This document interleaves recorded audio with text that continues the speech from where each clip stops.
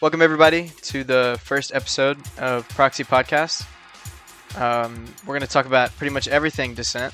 We have our first guest here today. But before we jump into that, I just want to go over some of the major news happening in Descent right now. Some of the major events starts off with my personal fork, D1X SNG. It's a D1 Retro AR fork that as of now has made over 15 aesthetic quality of life features and even a new game mode deathmatch, and that'll be in the 1.6 release. Also, we have the Observatory tournament. It's coming up. Is it the first Saturday of February or? Yeah, I think you're right. I think it is the first. I'll find out. Hold on. Okay, but it should be the first Saturday of February. So we'll have like a FFA. For those who aren't familiar, we'll have like an FFA and then like a 1v1 tournament bracket following after. One of the things I'm really excited about, Inferno Editor version 1.0.10 now supports custom texture editing, and that also goes with sprite and icon altering. As far as I know, besides D1X, I don't think that this at a modern scale has been this possible before. So I'm really excited. Definitely not. And yeah. Proxy has actually been leaking pictures of tunnel building currently in development. Oh, yes, he mentioned about portals, didn't he, before? Like in D3 edit. I remember you used to be able to do that. Oh, okay. But is he looking at working just like beyond cubes and segments, at different shapes? I'm not sure, but I know a lot of his screenshots recently have been like regular cubes that morph like on the end, and that's as a result of like a generated builder. I'm not really sure. Okay. I imagine he's probably messing with that though. There's no telling what he's doing. Yeah, right. Community legend Arn has released a new AR version called Retro AR 36B that supports local file images to replace game images and sprites. And I kind of talked about this a few days ago in the Descent Dev Discord. But basically, any image format with the same name as the original image replaces the one in the game. So you can actually replace pyro models, cockpit images, like gauge images. It's really cool. Arn is a really awesome developer, and you'll probably hear his name a lot in this podcast and maybe more following. But next we have Cajun Land 2023 in Louisiana. This is the second week of August. Specific dates are pending. But direct message Jedi/Zor for addresses, or you could message me and then we can work cordially from that point. And lastly, Descent 1 Workshop is a Hog Pig DXA patcher and unpacker that was released by Arn a few months ago. It's an amazing tool that nobody really talks about, that if you see on my YouTube channel is how I created the Phoenix Cannon in D1. It's really, really cool stuff, and it's something that I think is one of the best tools for Descent ever, really. You know, as far as the custom ability, but it's great stuff. Absolutely. That's it for the news, though, at least what I can think about. But our first guest for Proxy Podcast today is going to be Lee. Lee is a community-driven player overseas who the community calls Lee, and I call my fellow OTL cowboy. Lee is an author of 30 published maps, DXMA, formerly DMDB, some of which are regarded as big maps for Descent, such as KO, I Don't Care, and my personal favorite, 7-Eleven. Some of his maps has made its way into Overload and maintains a steady level of play. Not a lot of people know about it, but his custom map texture ability far surpasses at least 99% of the map editors today. I genuinely do look up to like your custom texture ability. Like, that's one thing I've always been really envious about, and you were the first person to even show me that existed a long time ago. Do you remember Vertigo? That map that I made? Yeah, and making a custom sign on the wall, didn't we? Yep. You blew my freaking mind, dude. I was like 15 or 16 at the time, and I didn't even know that existed. But yeah. Well, all the tools have been there for years, but then, as with time, I still had a laptop that had Windows XP, so I still could use some of them, like DTX. Whereas Most people had obviously moved on since then, and it wasn't compatible. But yeah, I just remember being a kid again, like we were saying before, being about 11, 12, and just messing around. And I'd never known a game where you could just customize so many Right. things and add your own things in. It's yeah, even from a very young age, I was yeah, it was great. So I think it's just a really good thing that Descent became open source, where people could like make tools like that, you know? Because yeah, I don't think no, the developers never made tools like that. It was all the community, right? DTX and everything. yeah, yeah. As far as I'm aware, it was yeah. You had the there was yeah. There's lots and lots of tools, but they were published on the Descent websites, so like the descentnetwork.com and descent2.com. But for as far as I was aware, they were all community.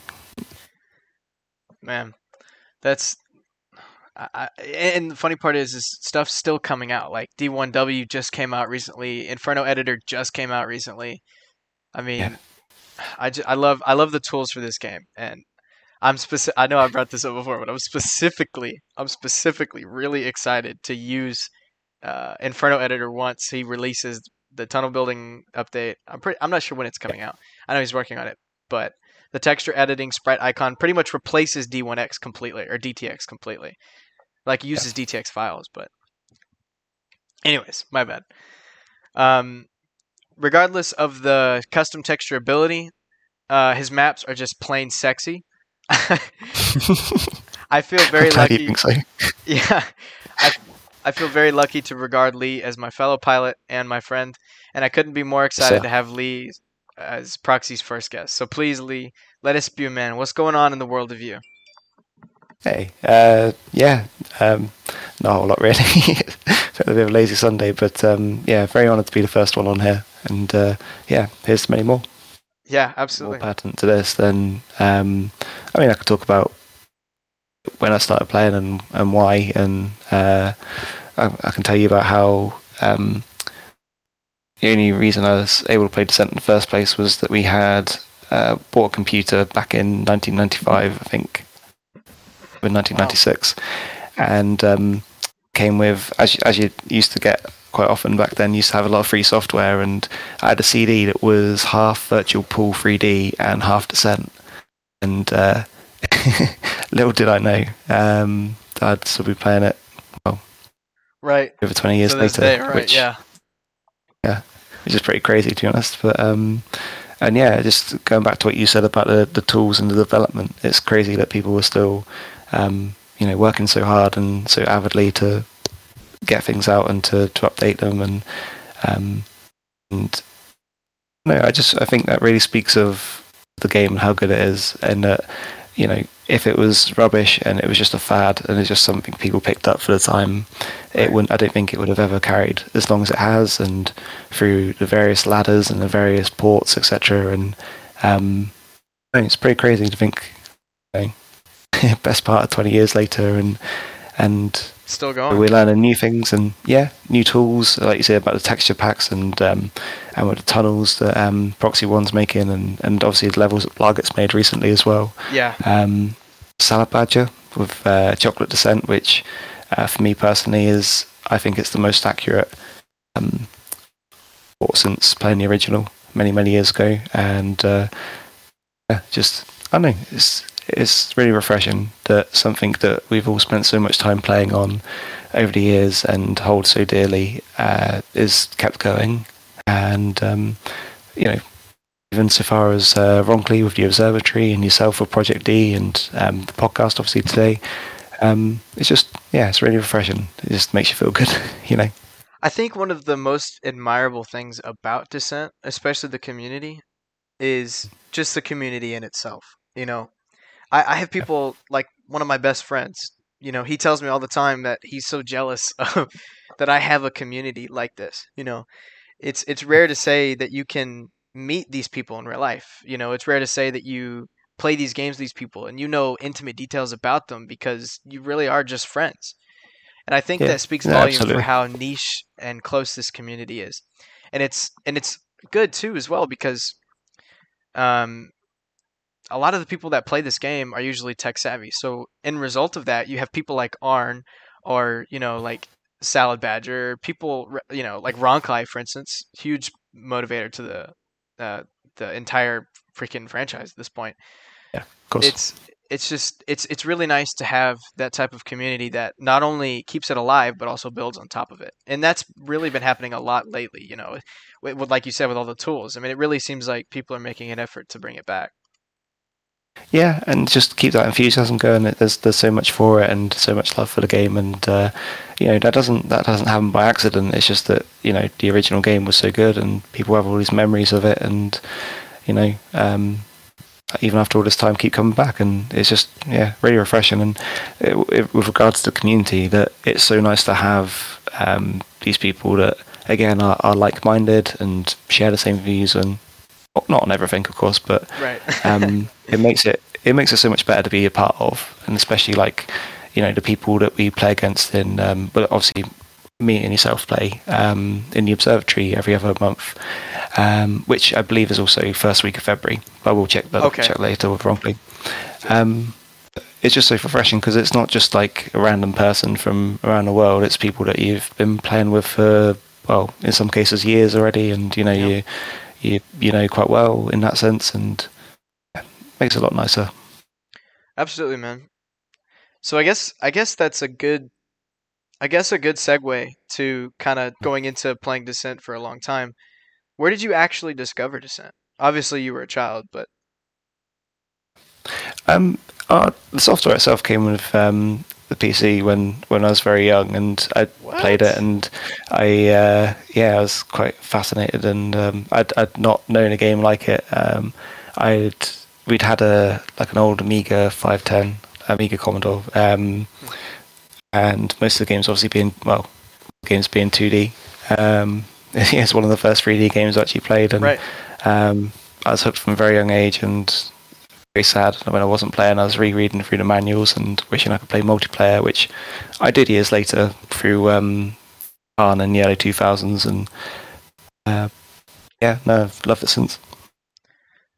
That's really interesting. So the shareware came with the computer? Oh, it was freeware. Yeah, it was a CD with Virtual Pool and Descent on it, Holy so it was cow. just by chance.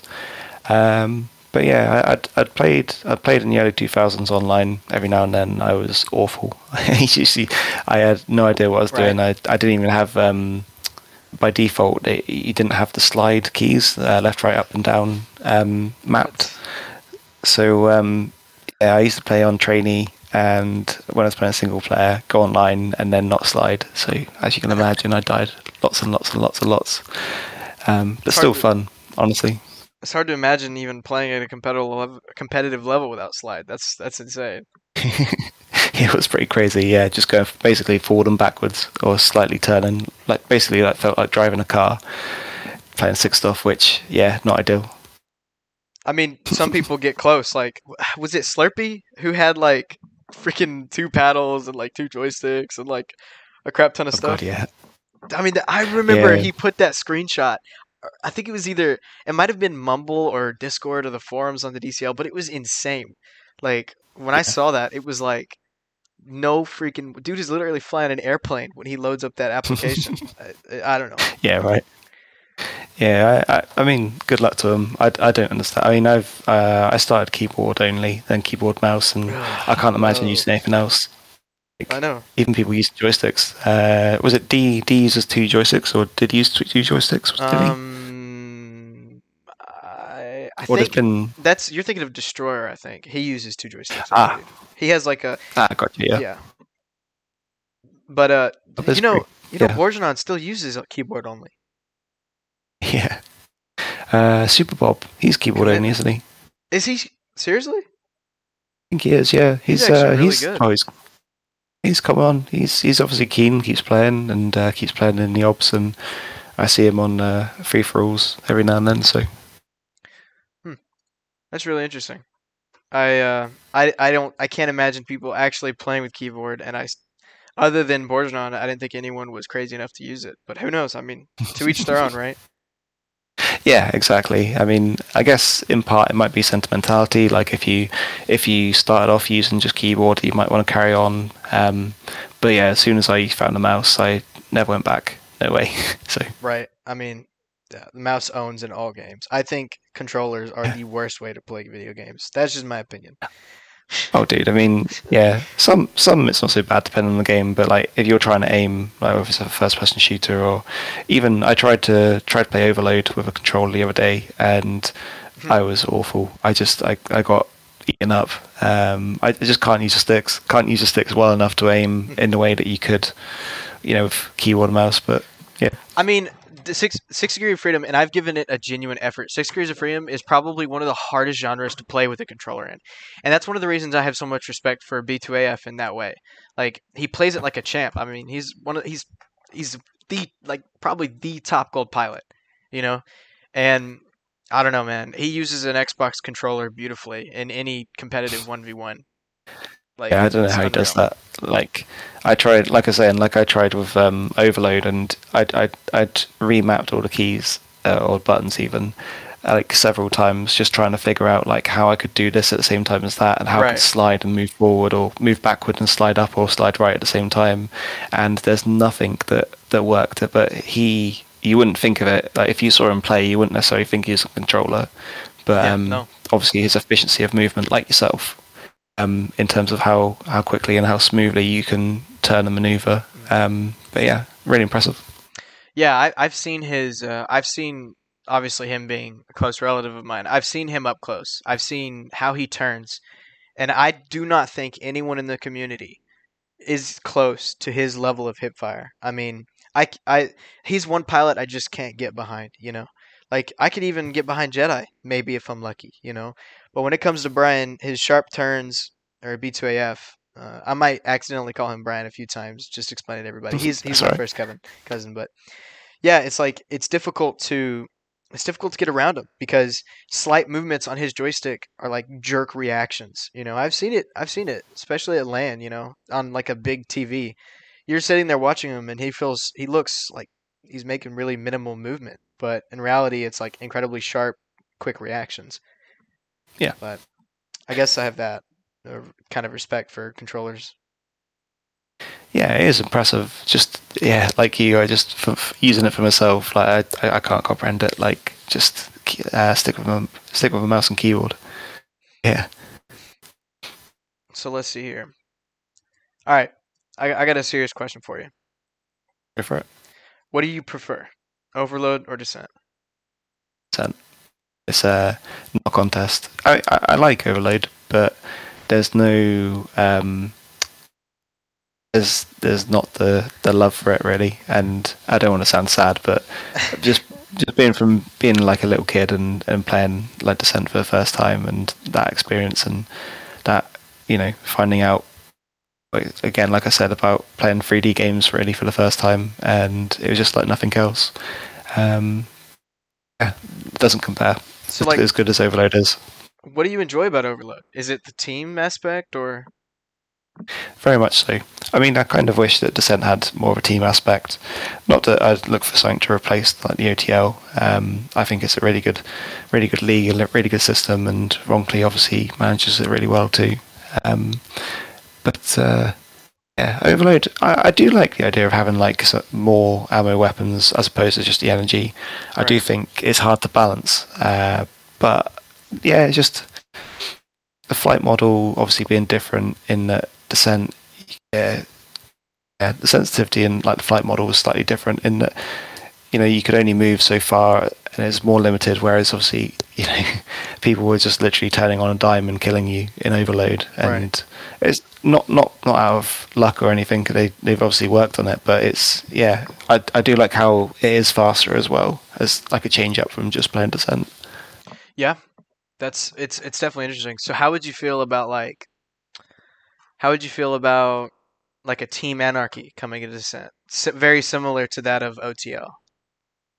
I'd love it. I mean, we Right? experimented over a time. Do you remember when it was the good luck, have fun league. Oh, that's right. Yeah. Japanese. Yeah. Yeah, and we played a game. I think it was me, you, Lito, and Maestro quite a while ago, Holy and crap. it Yeah. was good fun. Really good fun. I think obviously there's so many levels out there as well, not just the ones that get commonly played, but ones that would be perfectly suited for having twos, maybe even threes. And yeah, I think everything's there for it, and it'd just be great to play some games and a bit further. I think I think that was before OTL, right? I think OTL was like 3 years old now. I think with what Good Luck Have Fun League was like, or GHLF was 2018. So it was a good, 2018. well, Okay. Jesus, about 5 years ago now. But yeah. Man, well, I've really been thinking about something like that, and that might poke rock slide be something fun to kind of invest in, like a project or anyone willing. I mean, I don't have the mental capacity to create like a straight up leaderboard or whatever, but I Oh, think now is probably the best time, like right now, to start a teams league for Descent. With yeah, Overload being as big as it is, and half of Overload being, having the capacity to play Descent, you know, I think it might be a really good time to do it. absolutely. I mean, as good a time as any. It might even get more people playing. Might Yep. introduce people that maybe have played Overload or other six off games that, it's easier to go into it as a team rather than, like Hmm. a 1v1 and especially if there's like a big skill gap, which there's gonna be with it being an old game because the people that play it have played it for Right. a very long time. They've played it a long time, so they're very good. And it's hard to start up playing and when the only people you can play against are really good. Right. But Exactly. yeah, more players, more teammates, just ease that pressure a bit and make it fun. Yeah, by all means. I love to see the Rangers get involved too. That'd be pretty cool. I feel like that would be something they'd get involved in as well. Yeah, I mean, there's definitely a capacity for it to exist in like a casual way as well. Just something every now and then, people meeting together, just play.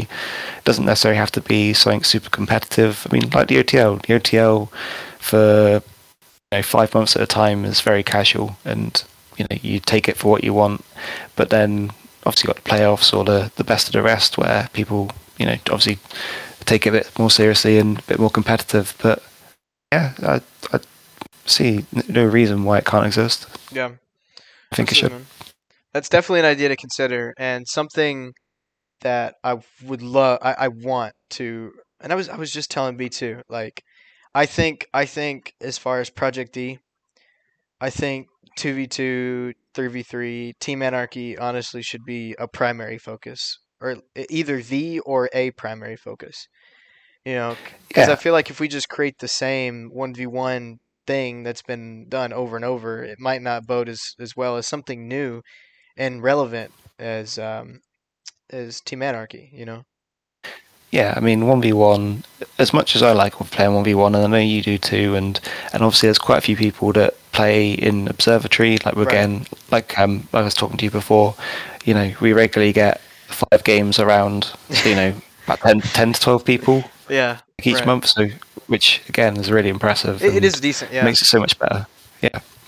But having more people play there makes it so much more enjoyable, and Hmm. yeah, it's.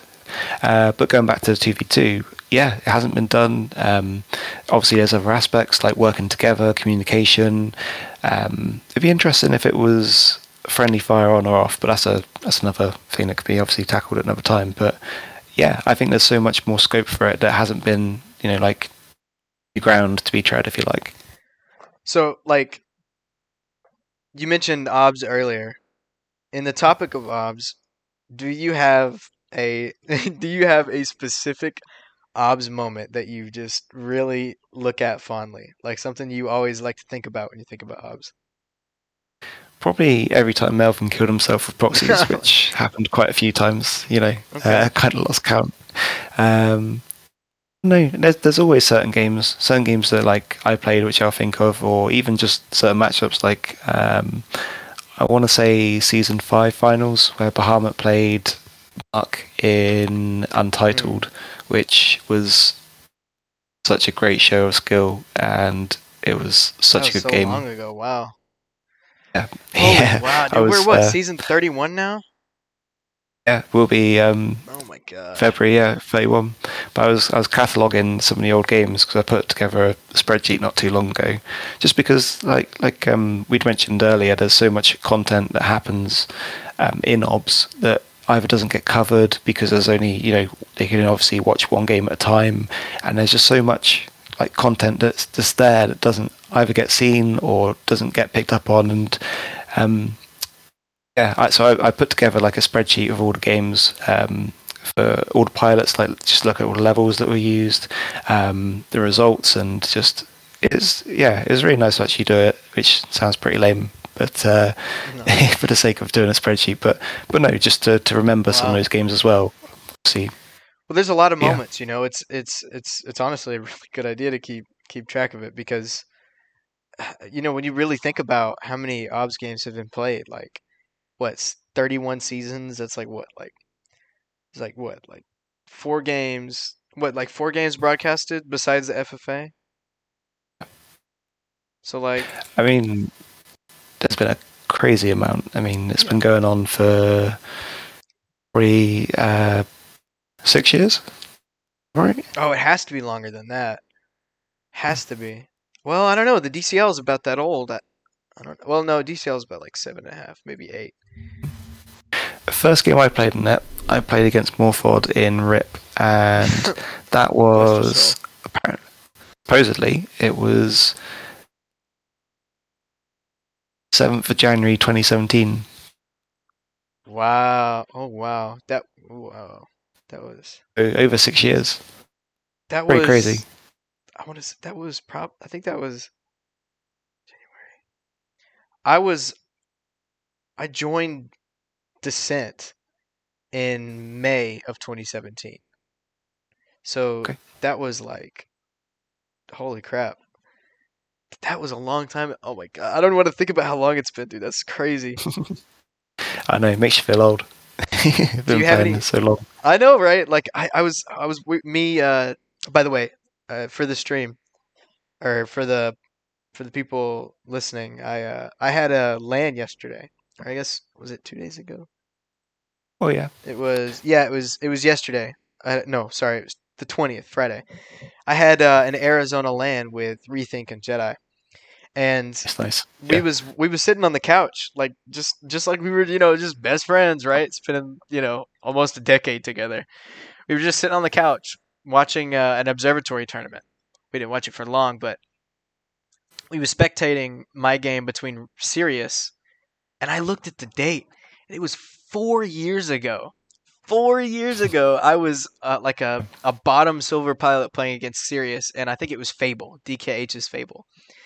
And I was just sitting there like, dude, time is flying by like crazy. And I think it does, like this is one of those things where you're kind of in and out, as far as like being active in the community. It's easy for time to pass by because it's a huge part of your life, but you kind of take breaks in between. Some more of time has course. passed. But I don't know. It's just kind of crazy how fast time flies and how that type of stuff is Yeah, so far ago. Yeah. honestly, I remember. Obviously, he did a couple of tournaments first. Like if you go on YouTube and look up Wrongly, Hmm. there was a couple of ob seasons he did. Not in the same format, but they were like trophies and home. Like there was like a event of like challenging people on their homes. The trophies What was like Fusion Trophy on and Obs? uh, yeah. But before the first season, so there was like a couple Oh, of like the odd like event kind of days where he did it, and um, that was obviously before we started playing. But I remember when he first announced it and being so excited about it, and yeah, it's just 6 years. how can I call myself a Descent fan and I had no clue about that at all? Like, kind of Like, blowing my but I mind right mean, now. it's before in a sense it's before your time. I mean, that's you joined. I want to say your first game was season 4. The first season you played in. Yeah, actually, I think so. I think he has their name. Yeah, yeah, it was season 4. Yeah, you're right. Yeah, because you played Raptor, you played Maestro, and Oh then my obviously you god, came that's back for right. season 5. Yeah, Holy crap, but dude! I yeah, forgot all about Raptor. Man. Yeah, he's a fun fact about Raptor. He is, I'm pretty sure, only one of everyone who's ever played OBS with 100% record. Oh no, I lie. Actually, he's one of 2 people with 100% record. I lie again. He's one of 3. Like, as I'll of stop lying winning? now. Yeah, to be fair, he only played one game and he won that one. Oh, when he beat But me in yeah, Ascend? yeah. Can you guess the other 2? The other 2 pilots with perfect records. It's not 0. It's not. Well, 0, no. He's okay. one of them you remember, Gold Pilot. Demos? Quite good with Vulcan. Oh, Cyrus? Good guess, but no. Almost. Keep going. Around the time of Cyrus. Yeah, go on. That one. Oh my god, it's at the tip of my tongue. Why can't I say it? Well, Does he live in Japan? oh no, you're thinking of Hyper, I think. Yeah, I or think I'm Hyper. AOD High. What was the other one, though? A Vaniac. Vaniac! Vaniac That's what I was wanting to say. played 2 games in Season 9 and won both. And the other one was... DJC... Oh, no, that can't be right. Maybe. Yeah, DJ, I'm pretty sure he lost to Jedi at one point, didn't he? Did lose a Jedi at one point, yeah. Ah, maybe that was in finals. But anyway, so maybe just 2 of them then, in that case. I remember the first time I ever beat Vaniac. I was in Logic. And DJ CJR, have yet to beat him. Dude, he is so good. I wish he wasn't... Like, if he de-rested and took the game completely serious, the gold structure would be completely different as it is now, you know? Yeah, he's very talented and very skilled. Man. And that goes for a lot of the pilots. Yeah. Imagine if Sirius took it seriously. Or sorry, Cyrus, sorry. Oh, I thought you were making a pun, to be fair. But yeah. No, yeah, there's quite a few of them. Quite a few of the gold pilots that are really good, and obviously would welcome them coming onto Observatory. And yeah, as much as you want to win, you want the competition to be good and people around you play it to be, in the best. So please get to see him again in the future. Yeah, absolutely. And I know he pokes in a few times. I saw him, I want to say a few months ago in an open game. So, I mean, he's around. I just think he probably tapped out of the competitive for good reason, you know? Yeah, I mean, I'm sure you've had it yourself, but like it's easy to get burnt out, especially if you're you're constantly playing and you're wanting to improve, and just it can wear on you. It's just a matter of taking breaks and time, and I'm sure plays for his own reasons and plays to enjoy it, and yeah, pops in every now and then for fun. Yeah, 1v1 specifically tend to kind of bring the worst out of you. You know, it's like when you're so close and you lose to something you really can't control. It's very frustrating. Oh, dude, the burn, literally, physically, the burn after is horrible. And then it's not just the burn, but like, say if you're going to bed like not long after, and then it's like in your head and you're awake and you're alive because you're playing, you're hyper aware, and you got the burn. It's just like, oh, yeah, not fun. But we've all had it. So do you have any pre-game rituals, like something you habitually do before games, whether it be observatory or regular? I do actually, yeah. Okay. I'm so glad you said that. No, I mean it's nothing weird. Like I don't like click my toes and and go through like 5 different rituals in the same order, just to like do a rain dance to one of the gods to wish me luck for the games. But I mess around with a couple of levels I made. So I made a level called Super Happy Funland. Yep. And I made quite a few mods of it, but one of it was Super Happy Target Land, where I basically placed a load of doors that I replaced the texture for as like a pyro, like a bullseye. Mm-hmm. And what that allowed me to do was to take all the weapons that are in the level, which was all the primaries, so obviously lasers, Vulcan, Spreadfire, Plasma, Fusion, and the missiles as well, because you could obviously use it for that purpose too. And I would go around trying to hit all the targets, and I would do it from different distances. I'd do it from moving at different points, like obviously, not just being square, like or stationary and hitting the targets, but also moving, sliding, sliding forward moving forward and sliding, going up as well, etc. But I usually try and do that before I play any OBS tournaments, Wow. and I check my distances as well in terms of like the different weapons, and just look at I often use the top of KO, and look how far away I am, and just see how long it takes. I know it sounds stupid, but like how long it takes for like the projectiles to actually hit the wall, and how big they are when they hit the wall, like how much space, and then try and think, like if I was shooting down a corridor, would I be able to hit like that ship, or would I need to move up, or how much room do they cover? And the other one I do is I made 2 levels quite recently, which I haven't released because it's just for like training purposes. Okay. Just a couple of levels called Target, which I've added all the weapons in, and it's just shooting down different length corridors, so like single wides, double wides, and then for a distance, but then putting some targets in so I can hit them. And the other one I did, which was more for free space, was I created a room that was about 4 cubes wide by 2 tall, and then like 8 long, and I wanted to kind of hitting free moving targets, which obviously they're static because they're multiple doors have been retextured, but hitting them, but also not hitting the sidewalls, because it's easy when you're shooting down a long corridor and you turn left too much or you turn right too much, and then you're hitting a wall and someone's at the other end, because it's a completely wasted shot, because unless they're gonna charge forward, then you miss them completely. But I've made one where I had like a lava around like the sides of where the shots would be. So like if I missed, you could tell from the lava that it was a miss, and that it's basically a pointless shot based on where your opponent is. And then had an area where if shooting from far enough back, based on the angle, that's a valid shot and that's a good shot, because it will carry you pretty much all the way through to the end of the far wall. So it's got a good chance of hitting them. Yeah, that's pretty much it. Just basically a bit of mouse movement as well, targets, just to listen up and just get a feel for it. It's hard when you're not playing every day and as much as like we used to play. But yeah, just getting a feel for it really.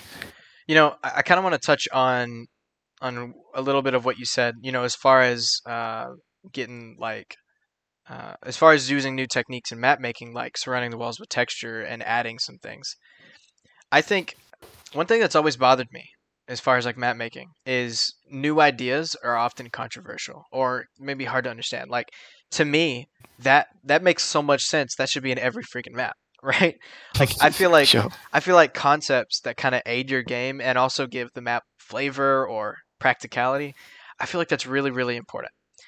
No, absolutely, yeah. And it's just like you've seen with the like people making the tools and like the texture uploaders and Yeah. Inferno editor and stuff.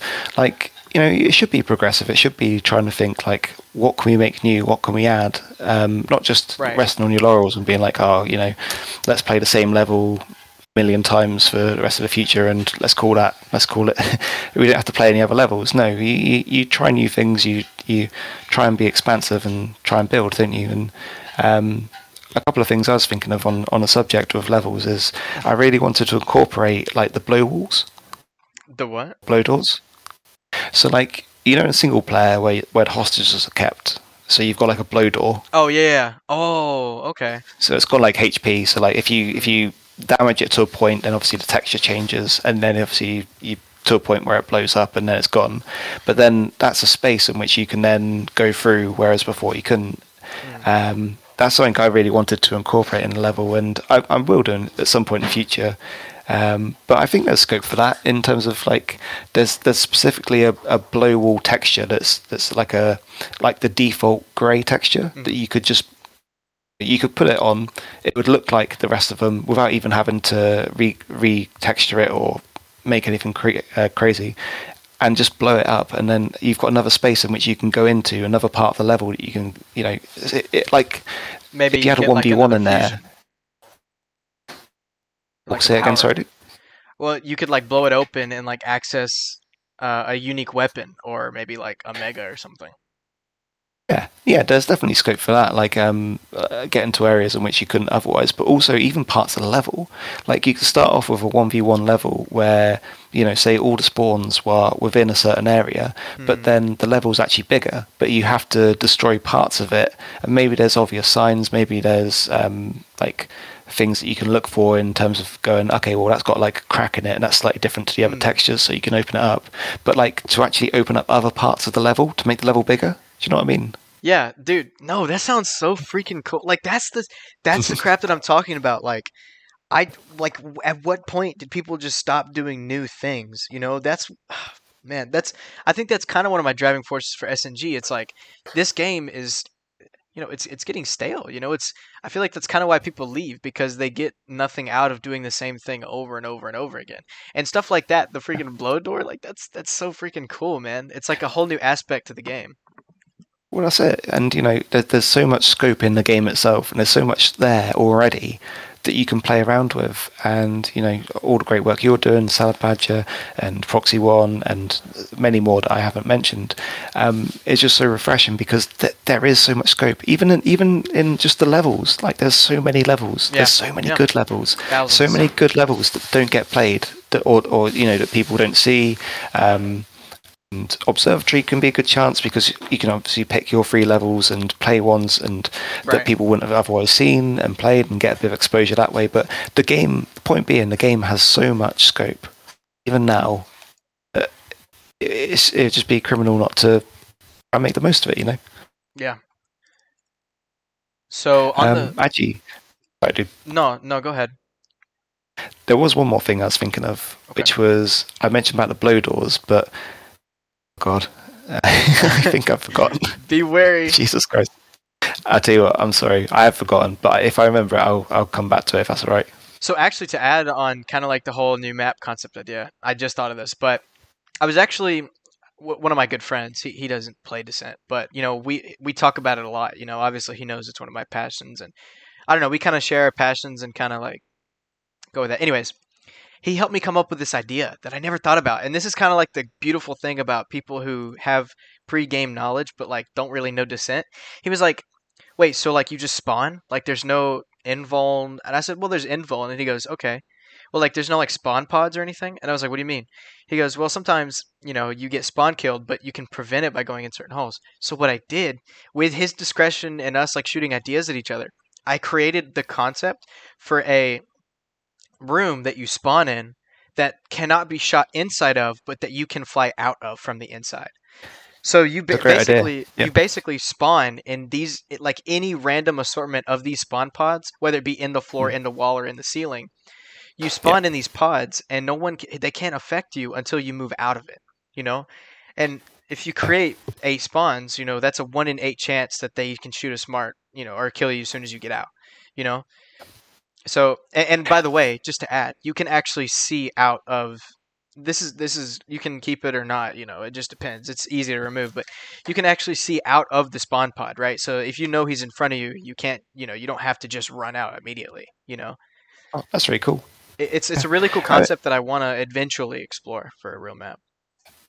Well, it makes sense, because like, the levels should be different, and there should be certain things in certain levels to make them different and to explore it. And I did something similar in one of my levels called Swing for the Fences, which was basically a one-room dogfighting level, which I, having watched Field of Dreams and really like film, by the way. Thanks, dude. I made something similar, which I used like a crop field for the sides, like around the edge of a baseball field, and I basically employed the same idea which you said, which is that you use a texture on one side, so if you're inside you can't see outside, but then the spawn points you put on the outside, so then they can see in, they can choose when they want to go in. So it makes perfect sense to me, like you mentioned it to me. They can choose when to go in, and they're not having to worry about getting spawn killed instantly. Exactly, or killed by missiles. Yeah, exactly. And especially for like a dogfighting level and being in one room, and there not being a chance of like the other person being on like the other side of a big map to you when you spawn, I just thought as something different, like that would be quite cool to have. Like you could just pick your moment and bolt out, get a weapon first. Yeah, I mean, I think that that should exist in the main maps. I think there's a capacity for not even coders, but just map makers to do something like that. And it's honestly kind of interesting to hear that you also had that idea. Like, I feel like I don't know. That's the type of stuff. Like, that's another thing about Descent. Like, we can do this too. We're not just restricted to this or that. We can make competitive play better in the sense that we prevent spawn killing, which is a major problem in Descent. I'd argue probably the worst problem. Just getting spawned and then instantly killed. You know. Yeah, I think especially, and this isn't to be critical, but with retro there was an issue with respawning quite close to people sometimes, or it wouldn't always select the furthest spawn point away.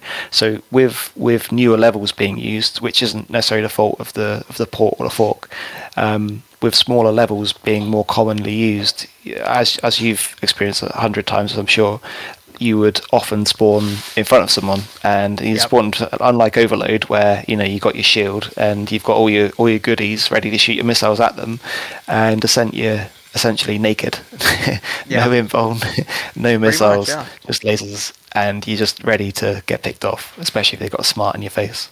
That might be an interesting idea, like a game mode where you start out with all the weapons, and yeah, that'd be quite cool. Like Overload. I mean, it already exists, like the cheater. You just kind of like, I think it's its own game mode in the code, but I don't know. I'd have to check it back. But that might be pretty interesting. Actually, I think Rebirth, D1X Rebirth has an option, like a toggle, where you can choose what weapons you spawn with. Okay. Like you can choose, for instance, like if you say, like for instance, me and you want to do co-op, right? And obviously we both like fusion. Yeah. So why not just start from level 1 with fusion? Like, oh my god, dude! I never even. Why doesn't that already exist? Oh my god, dude! That is such D1 D1X 1.7, man. D1X SNG 1.7, man. I'm telling you.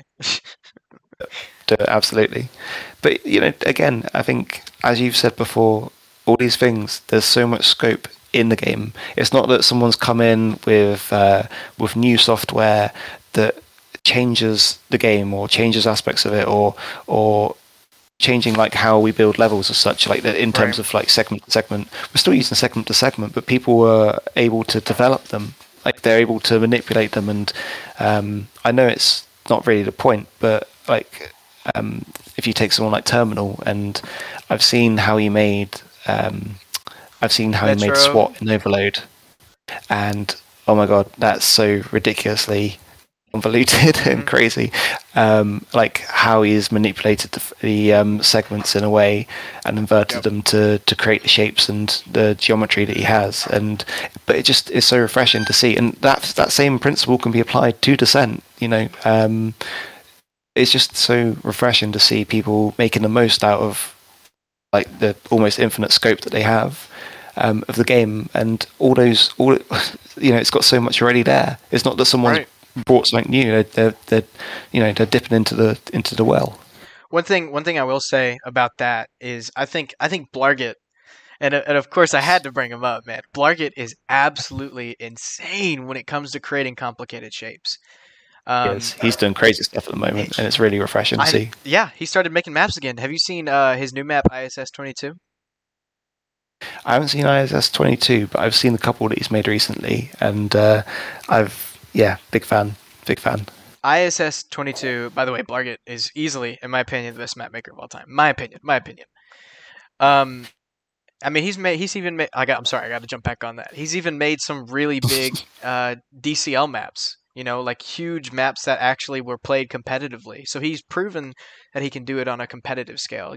Maps that I'm referring to, like I Don't Know and Swiss Cheese Sorrow. Those are really big maps. Oh, dude. Yeah, Swiss Cheese Sorrow, big fan. Nice for dogfighting, especially. Not too big. I mean, it's nice to have a range of like different size levels and different levels in general. But it's nice for a dogfighting level just to duke it out in there. It's and his lighting geometry, the skate ramp that he added in there in the the side room. In Swiss Cheese Sorrow. Yeah. The half cylinder, like the corner of the cylinder type ramp. And he likes the stairs. I mean, I know the stairs aren't in Swiss Cheese Story, but I really like the stairs he's made. I know it sounds like crazy to say from all the things he's made, but and like all the different geometry and shapes, but So have you seen Metal Garden? I have seen Metal Garden. Yeah, I couldn't play it originally because I'm one of the few that actually plays on, I think 640 by 320, and I think maybe C Wormers as well. Really? It just feels like the original game. Yeah, it just feels more. I know it's modern ports playing on retro, playing on Rebirth. Okay. But like for some reason the I don't know. I just even I know they're not true to the original such, but I just like seeing the text as it was and size the way like as the it low was. res and everything. I like the low res. I'll happily play low res. I mean, I'll struggle to see for a bit, but you adapt to it. Like Chocolate, for instance, playing D1 Chocolate, I love it. I have no issue at all with it being native graphics and graphics representative of the time. Like in the 90s, I would gladly play it, and to me, it's the only way to play single player.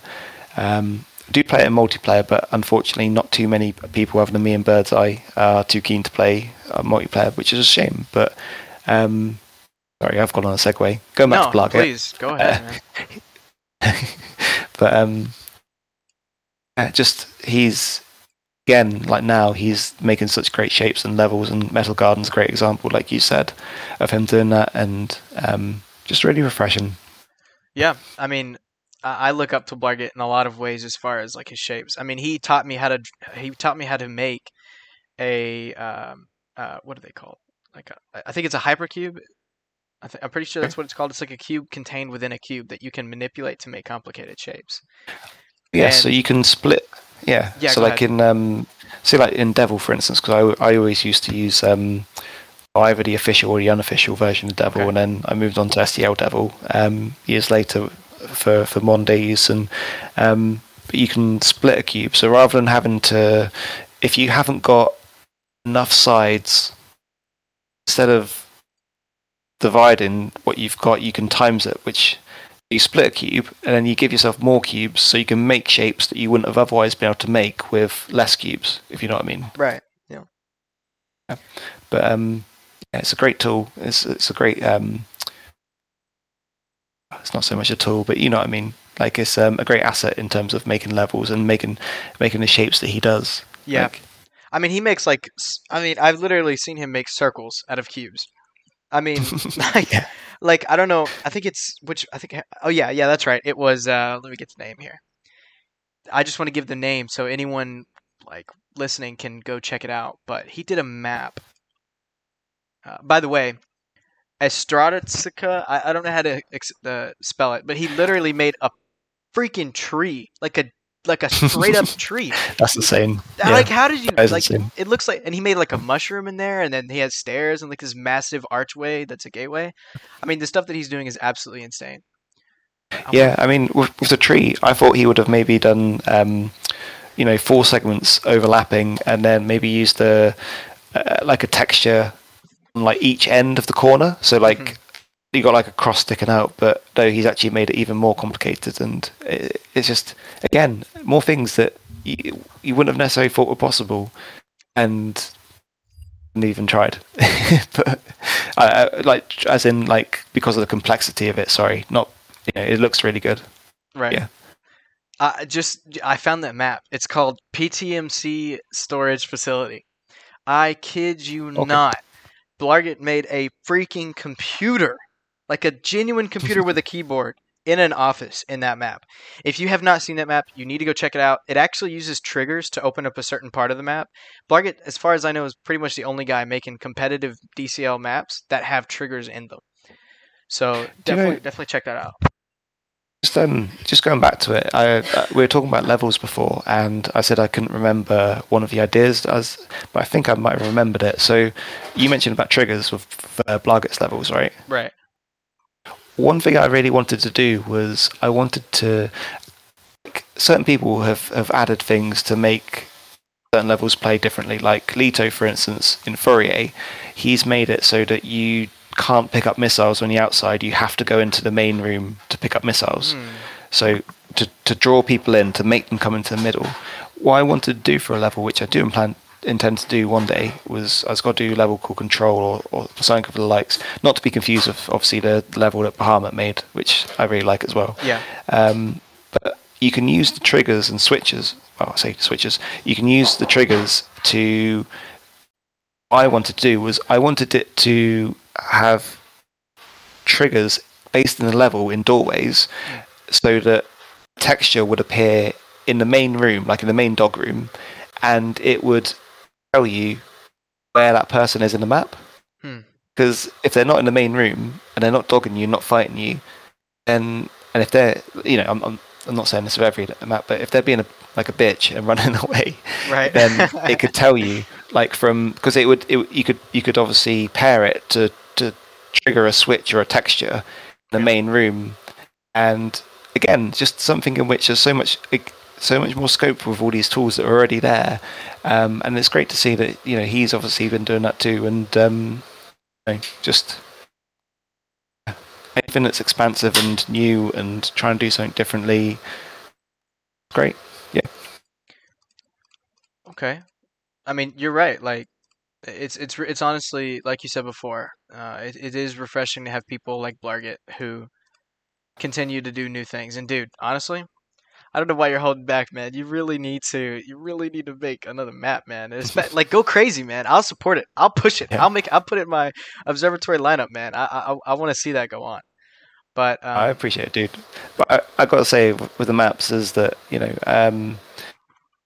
don't know. It's difficult because you want to make things that you like. Like I always felt like I didn't necessarily want to make something because it was popular or because it makes the most of a certain weapon. It was always more a case of like wanting to make something that either made me laugh or just like using real world examples and things and to think of how to put them into the game, because having played so many levels and having looked at so many levels, especially if you're trying to force it, what often happened to me was that I would make a room or I'd make a bit of geometry, and then after 3 or 4 hours, as is often the case because you get immersed in it, like you said before with the coding, you get immersed in it, you keep going it, and then the time flies by. But then 3 or 4 hours later, when you're sitting there and you're freezing because you haven't had anything to eat and you're still sitting in the same position, and your mind is just like, and you just But then you think, shit, I've just seen that. That's you're like, oh, they're the pillars from Fused, or you're like, that's the pillars from Eris, or that's the bit from Grows that uses the reactor area, and you just, it's hard if you kind of force yourself to do it not to recreate things that you've already seen, which is in a way a testament to them, like how good obviously these people have been at making the geometry in the first place. But then you don't want to just make something for the sake of it and to copy. So I don't know, I always liked the idea of taking things in the real world and then like employing them. But I don't know, I'd like to make some more levels, but I also don't want to sit here for like 10 hours and waste an evening or a weekend and then come up with nothing. I'm working on one level though. Okay, that was going to be one of my questions. So you have upcoming projects? I have one or two. They're half made, and there's one in particular that I'm hoping to bring out by February when Obs comes back, which I'm kind of hoping that it might make people laugh, if nothing else. That's one thing I've always admired about your maps is it's like, because no one else is doing this, man. Like, and actually a lot of my maps where I, for instance, I had the Josh hole, I kind of took inspiration from your maps. So like, if you go back to all your maps, like some of the notable ones, like, well, 7-Eleven was more of a serious map, I feel like. But one thing I will say, that map is great, by the way. Probably top 3, one of my favorite maps of all time. But when you got crap like Ass Butt and you got like Ostrich Pro, for instance, like Bird's Nests. That's just so funny, man. Like this stuff is so beyond. I don't know. What is that map I'm thinking of? I want to say Ass Butt obviously is hilarious. Like genuinely a piece of art, like the Picasso of the Descent universe. But piece of ass. Yeah, Super Happy Funland. That right there. Okay. I will say that I know when I first started map making, that was the only map as far as I know, and especially then, that was the only map where I just saw someone having fun with maps. Like before that, it was like like really serious, this texture across the whole level, DKH fan, repetitive. And then Super Happy Funland was like a huge breath of fresh air. Like genuinely, I genuinely take a lot of inspiration from Super Happy Funland and that type of environment because like not only was it a functional map, but it was also fun. Like who's doing this? Thanks, Who's dude. putting these custom textures in here? And I really enjoyed it. I really appreciate that, dude, and it does mean a lot. Um, I mean, with regards to the level, like if you kind of sit there for 3 or 4 hours at a time, and maybe you come back to the level, maybe you play with people, like you might as well enjoy it. It might as well be something you want to make. There's nothing worse than sitting there, Yeah. like kind of touching before, and making something that you're not really invested in, you're not a big fan of, and because you just feel like you just wasted the time. But it should be fun, and I again like playing the game. I remember having like the official and the unofficial version of Devil, and I remember making levels, and I made some back then, which I found, which have obviously been swiftly destroyed, and no one will ever see again. Right. But no, that was it, because you try it, you do something, you add different elements, you try different geometry, single player you might add certain robots or power-ups at certain points, multiplayer you play test it and you see how it plays, you see where people tend to be, you try and think of like where the missiles will come up, because obviously they're a big factor, or how many to even put in the first place, and you just immerse yourself in it and you keep going and going and building and you just and it was fascinating for me as a kid just to do that, and to have something like that was like nothing else. The game was like nothing else, being 3D and being able to fly around. The level editor, Devil, it felt like that to me too. And obviously the more time you spend on it, like with your coding for instance, the more you learn, and the more obstacles you have to get over, but then you learn from that too, and it fascinated me in what you could do, and putting something that you thought or that you like in the game. Like it wasn't just purely one way. It wasn't just that obviously Parallax and developers made the game and there it is. It was that you actually put something back to it, and it's just, even now it fascinates me and I love it. I do. I am sad, but yeah, there you go. Yeah, there's Have fun. Yeah, absolutely right. There's but you're right. Like it's just different. It's like a fully immersive experience, and to be able to like channel creativity and like make the game as bigger and make it better and kind of make things for it. That's honestly something really good. Where would we be without retro or rebirth or map making, right? It's really given the legs for Descent to walk, I feel like. Yeah, it's definitely played a part in over the time. Um, you know, just going back to the map making, it really has to be something you enjoy, and it's far too easy to make something because you think it's making it out, making it because it's popular, or making because oh, this level does it or that level does it. But just have faith in what you think is good, and put it out there and see. Whether it gets played 100 times or whether it never gets played doesn't mean it's any better or worse, but just the fact that you try and put things out and enjoy it, and, you've not lost anything, have you? Right. So here's another question for you on the topic of maps still, because I feel like that was one of the things I was really really excited to get to talk about, because I mean you are a really good map maker. What, in your opinion, is a very underrated map maker? Like someone you feel like doesn't get the credit that they deserve. Lito. Lito. Lito he was a very good map maker, and he didn't make too many. He made some D2 ones, which people might not remember, but he made obviously quite a few. He made a handful of D1 levels, like Fourier and Laplace and Retuman, which are all among my favourites. There's probably a couple too many missiles in Laplace, but yeah, that's me being a bitch. Hilbert as well. I used to really like. I used to play him a lot in it, and he made some really good levels that were really clever as well. And I was a huge fan. But I'd say him definitely is one of them. Yeah, that's definitely fair. I mean, he released a few maps and then it got a lot of played. One thing I will say, Ritumon actually was one of my DCL homes at one point, and I wasn't really a fan of what was that other map? It was like that really really vertical map, but I mean it was Oh, still a good map. Fourier. Fourier. Is that what it was? It had like a big open room that was more vertical than it was wide. It was a big 3D space that had platforms at like different Yeah, parts yeah, of yep, yep, the yep. room. That's Yeah, it. And it yeah, had like a that's tunnel Fourier. too. Yeah, tunnel at the top, and then it wrapped around like a coil, wrapped around the whole level. And he used reactor cubes. That's something if we're talking about levels.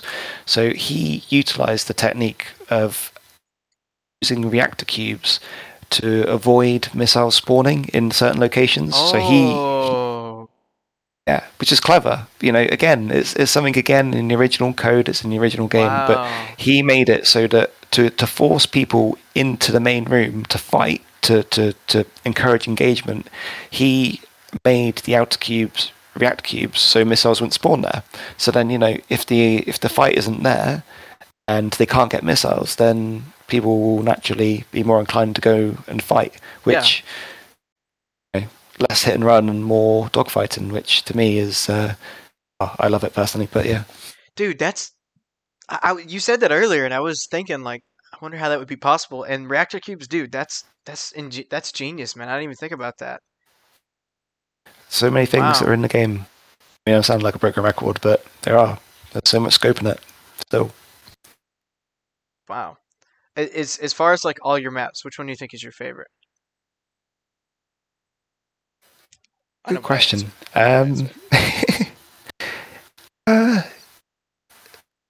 that's a good question. I honestly don't know how to answer. I I think I'll always like Super Happy Funland the most. It's the one that I kind of go back to and fly around in, and it's dumb, and I know it's dumb, and Wait, which one but was that again? Sorry. oh, sorry, dude. Super Happy Funland. That. Oh, yeah, for sure. it's again, I know it's dumb, but it's one of the first ones I made. It might even be the first one I made coming back. Um, Slight segue. I came back in mid to early 2017, I believe. It might have even been 2016. It probably was 2016 actually, mid 2016, and it was just sitting on the sofa one day looking at videos on YouTube, and just had the idea of looking up Descent videos and Descent multiplayer, and having had a thought of it back when I used to play on Khan, and I watched one of Ronkley's videos, one of his DCLs, and I was I was hooked again, and I was suddenly downloading the new retro 1.4x3 it would have been back then, Wow. and D1 D2, and yeah, got into it that way. Played on DCL for a long time, and OBS, which Yeah. really look forward to OBS. OBS is it's a huge selling point for Descent now. Just a kind of little tease advertisement. I've been communicating with Birdseye, and Okay. I think I wanna make a SNG version where everything is toggleable because we're talking about doing a deathmatch tournament. Nice, Whether it nice. be our anarchy or like a deathmatch game takes about 10 minutes. Like I totally underestimated how long it would take to kill someone with 2,000 shields. But Yeah, right. we might have something else to look forward to aside from Obs. Obs obviously being the king. Like Ronklai's host abilities are severely underrated. Like his ability to host something Yes. like that and use all the triggers and hotkeys is unreal. And to keep all those plates spinning at the same time Exact and seamlessly, consistency. he does such a good job. Yeah, I'm he pretty does. sure he's only canceled like what 1 or 2 times the past 7 years. I mean, aside from holidays, of course, right? But it's like I don't know. I have a lot of respect for Ronclay in that degree, but I really hope Too. that we can get start doing Bird's Eye tournaments because we did a Bird's Eye tournament not too long ago, and Yeah, we played. I played against you in the qualifiers, but I couldn't make the finals. I, Which I have to mention this because you can't mention this, but you happened to win it, the yeah, winner. Because obviously you don't want to brag, but sure. you defeated everyone else, and everyone else was rubbish, and, and No, you, no, no. you did really well. To be fair. It was a really fun. I was really glad to play it. Although, that's right. It was chilly. That map was really, or not the map. One thing I didn't know about Rebirth is that it actually uses the primary game function, where if you run out of Vulcan, even in your next life, you still don't have that ammo yet. Like I thought that was a yes, bug. I thought that was a bug. yeah, But gun apparently itself it's has just a ammo. retro thing. Yeah, they've changed it, didn't they? So if you picked up a gun, you'd get 2,500. Whereas in Rebirth, it was if you ran out, you ran out. Yeah. Yeah. And I'm pretty sure there was no respawning ammo, or maybe there was. I don't remember, but I just remember getting really frustrated. Yeah.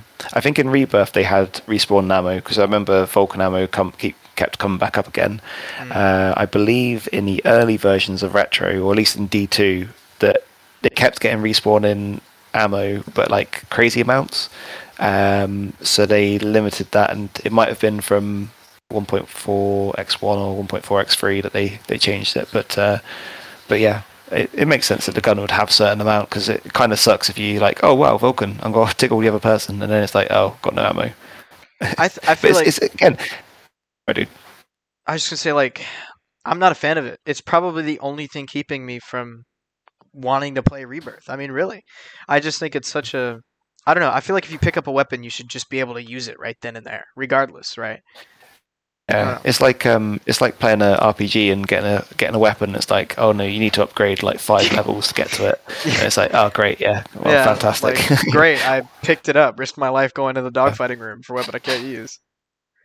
It just jam, So someone's in front of you, fully loaded fusion, and you're like trying to fire a Vulcan at them, and just like, oh shit, yeah, absolutely. Can't do anything. Yeah, I feel like for a lot of people, even it's though a good weapon. Sorry, dude. I'd say even though like it might not be like ideal, but even something like that's quite cool because then it makes you think. It makes you think. Okay, well, I have to get ammo first. I have to do this first. I can't just. I like the idea of the game making you think and bringing up things like that. That you just it challenges you and it does push you in a way. But yeah, also it's not great if you are there with no Vulcan and the other person does. So yeah. So here's a question for you. What is one or two pilots that you wish that could come back and play more consistently? Oh, I'd love to play more Birdseye. I honestly think he's the best. And, but he's around. He plays. He is. He plays more Overload, to be fair, and it's just how it is with schedules and when people are on. But I consistently, for all the years I played in DCL and through OBS up to now, I've played him a crap ton of times, and his mechanics are like no one else. His dogfighting, he can do the hit and run and the sly stuff just as well as he can do the fighting. And I know, having fought him so many times and having spoke to him so many times as well, he's very much like me in the sense that he loves the dogfighting. That's what excites him about the game. Like he wants to go and fight. Like he doesn't want to do the 1,000 cuts, like death by 1,000 cuts. He wants to go in there. He wants to, and he can use all the weapons. It's not like he's cheesing anything. And when someone's obviously worked at their game so much and so much skill, and it's just really impressive. And I love playing against them. It makes you think as well. It's not just like just the fighting, but just genuinely like exposing you to all sorts of things and tactics and moves and that make you better as well. Yeah, it's kind of unfortunate. I haven't really had a lot of opportunity to play Birdseye. The only times I really get to play them are FFAs, but I don't know. FFAs I just feel like aren't a very good measure of skill. I feel like the skill really comes out when both of you are using the map to your each advantage, and you're playing strategically and planning proxies and looking for cues. But I think what's nice about FFAs is that you've got so many opportunities to engage, whereas in 1v1, true, yeah. But then to me, and it's only my opinion, but FFAs are more for fun and more for like practice and stuff. And it's good that we have them in the OBS. I like that they have They implemented them not just in the wild card, but at the start of OBS. It's a nice way of warming up and getting into it. And as much as you want to win, you still want to win, and obviously kill everyone as quick as you can. But it's, I know what you mean. It's not the same tactics. It's not the same game as it is 1v1, as it is so many pilots. But it's good for just creating or giving you more opportunities to get into scenarios where you're shooting the other person, and than you would otherwise have in like 1v1. So much better for practice, I guess. There's definitely good opportunities for that, and that's actually what I'm kind of. Man, I don't want to leak it too much, but deathmatch is really good.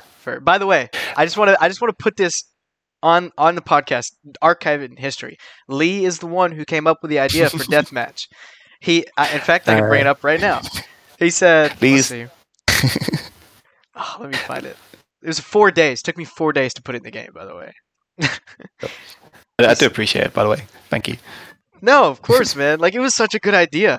Like, so his idea, for those who don't know deathmatch, or really, and I can explain SNG later. Basically, it's my fork, blah, blah, blah. Anyways, I put this game mode in that Lee came up with, where basically, instead of 1 to 20, which is the typical DCL game, you have 2,000 shields, which is, 20 lives equivalent to just 1.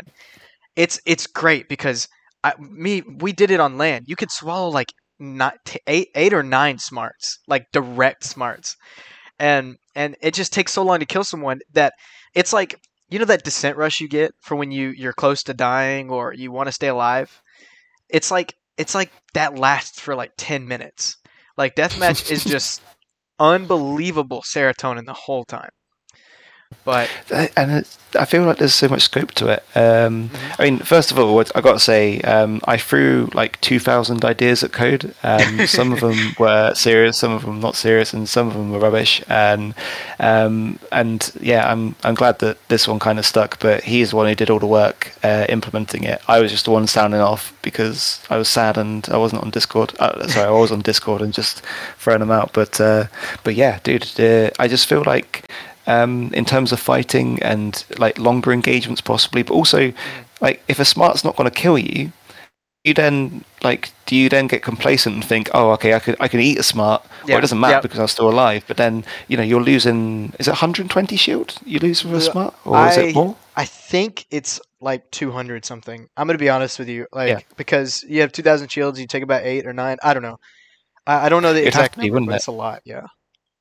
Sorry, I was thinking of Overload, because Overload goes up to 120. But yeah, if you're taking up if you lose 200 off that shield, like your main shield, but then you don't die, like, do you get complacent and think, oh, that's all right, I can suck it up? And then do you think only when you're down to like, I don't know, the last 100, like, oh shit, like I have to be defensive now, like, or I just feel like it's something that pushes things and changes and makes you think. Like, it should all make you think. It should. Yeah, so there's 2 ways to go about it, and you're totally right. I've played probably 5 or 6 official deathmatch games, so I'm pretty well aware of kind of like the strategies involved. I feel like, so there's 2 ways to go about it. You can just go, you can just go crazy. You can dive in head first, like into eat smarts, because you're right. Complacency does exist when you can eat multiple smarts. But it's kind of one of those slow creeping things. You can take all this damage, but eventually that'll catch up to you, right? Because I'm playing against Jedi, and I have 300 shields, and he has 1,100. That's because I was being so reckless with the fusion, and he was more apprehensive with the Vulcan or the spread fire.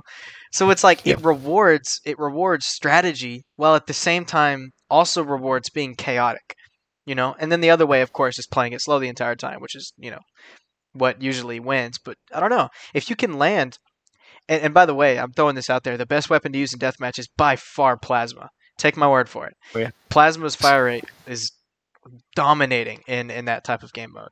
But it's just, I don't know. You can play it calm or you can play it crazy, and there's definitely different ways to play it, and I think it's really good for that. But one thing I can think of as well is it changes how you play a Vulcan as well, because like we're saying in retro, obviously you come with a Vulcan of 2,500.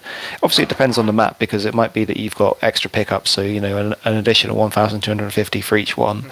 But if you're in a map that's got limited Vulcan ammo and you're in a huge dogfight, like in deathmatch mode, then you've got to think like you can't just cheese the Vulcan, and you can't just be like, okay, well I can cheese them, they'll Right. die, and then move on and try and get either more ammo or you have to use it carefully, you know. And Right. I feel like it's not as strong because you're not going to die and then be able to pick it up again with full ammo in it. Right. You're going to waste it, and then that's it for your equivalent of 20 lives, or there, you know, for the game. Then you've got no Vulcan Yeah, and unless you can get an ammo pickup.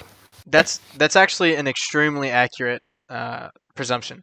Vulcan becomes significantly used less, but only used in conjunction with other missiles, specifically the Homer. Like I'm only using Vulcan if I can rail them with like 4 homers, right? Other than that, I'm not touching it. You're right. Like Vulcan is not nowhere near overpowered in that game mode. You might get halted, but that's just about it. I'd say it probably does the least amount of damage in deathmatch mode. Yeah, absolutely. Because I mean, you'd have to hit every round as well, but like you've Yep. only got 2,500 rounds as a minimum. You might have more depending on the level and other pickups, but if you don't, then you're quite limited. You know, especially for you can only die once.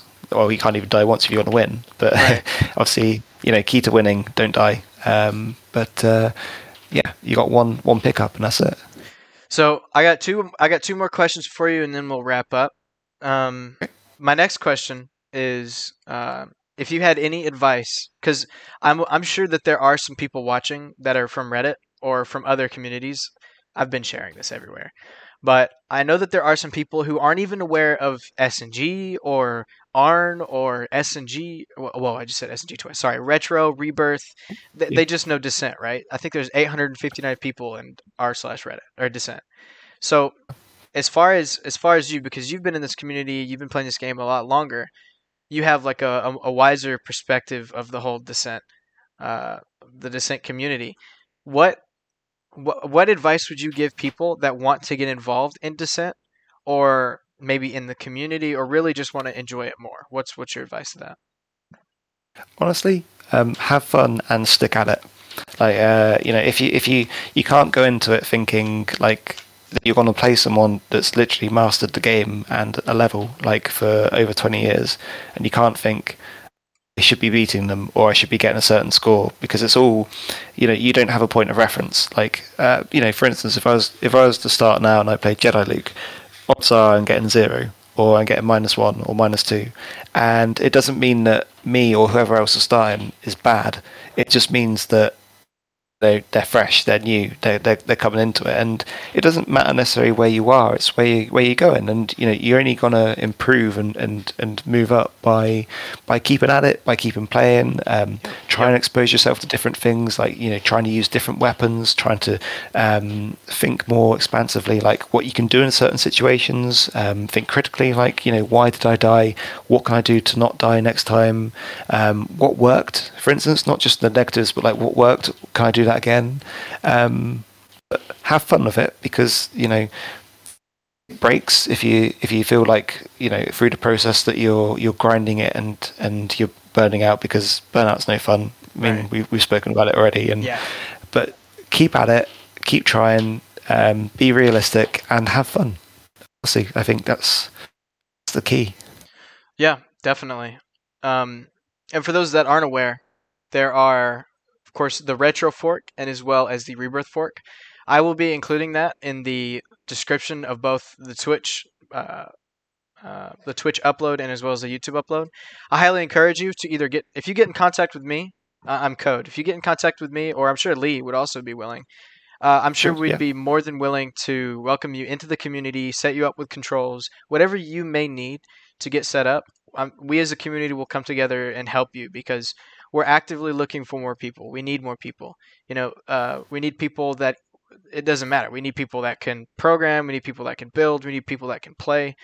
Any type of activity is really good for this game. And if you follow all the steps that Lee just gave you and you pursue this game, I promise you'll become part of something that's bigger than just a community. I mean, we're really just a big family. It's funny, you spend Absolutely. so much time talking and being with these people that when you actually meet them in real life, you know them already. Yeah. And it's a really beautiful thing, and Descent's a beautiful, wonderful career, or not career. community. And if you're interested, please reach out, because we're more than willing to welcome anyone. But Yeah, exactly. We are. Everyone's really friendly, very helpful, and more than happy to help set up and help you with what ports to use, what not literally ports as well. Obviously, when you Right. set up for the tracker and stuff, but what levels to use and how to do certain things and config and setup. Just ask. There's nothing lost by it. There's no harm. Just if you want to get involved, please do, and just seek us out because we're more than happy to help. Absolutely. All right. So the last question. This is going to be the podcast ritual. I plan on asking this every single episode, and you get to answer the first one. Are you ready? Oh, is it? What am I wearing? No. I thought about that, but no. So the question is, go on. do you have any ghost, haunted, unexplainable, or Matrix stories? Very good question. No is a very okay answer. I'll be honest, I'm going to sound lame, but I don't, sorry, because I'm lame, but I'm sure other people will have interesting stories. Yeah. No, afraid not, sorry, dude. That's okay. I know I'm gonna do a podcast one day and I'm gonna get a crazy interesting answer. I just gotta keep asking. Yeah.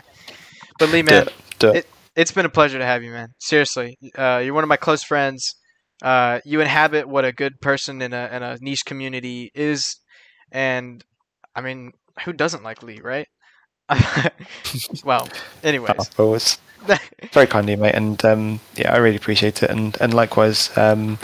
It's just a joy to be a part of, and not just to send, to play Overload as well, and to obviously me and Code being the Space Cowboys, and we all have a lot of fun, and it's great to be a part of, and really glad I am.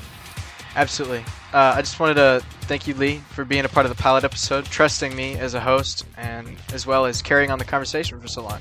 I'm not sure what time it is there where you're at overseas, but I really appreciate you taking the time and giving this a shot, man. Likewise, and thanks for having me. Absolutely. All right. Alrighty. My next episode for Proxy Podcast should be coming out next Sunday. Interruptions may happen. I'm full-time in the military, and I'm a full-time student, so I kind of have to make time for it, but trust me, I will. This is literally what I do. This is my life. Anyways, the next episode should be coming out maybe next Sunday. Like I said prior, reach out to me or really anyone in the community as far as getting connected to the community. But this is the segue pilot for what will continue hopefully every week. So once again, thank you, Lee, for participating. And next week we'll have another guest. I haven't decided who yet, but it'll be I'm sure it'll be really good. Hopefully I can get DKH. I feel like that would be a really good one. Or maybe even, anyone, like Spaz, that'd be really cool. But thanks for having me. Yeah, absolutely.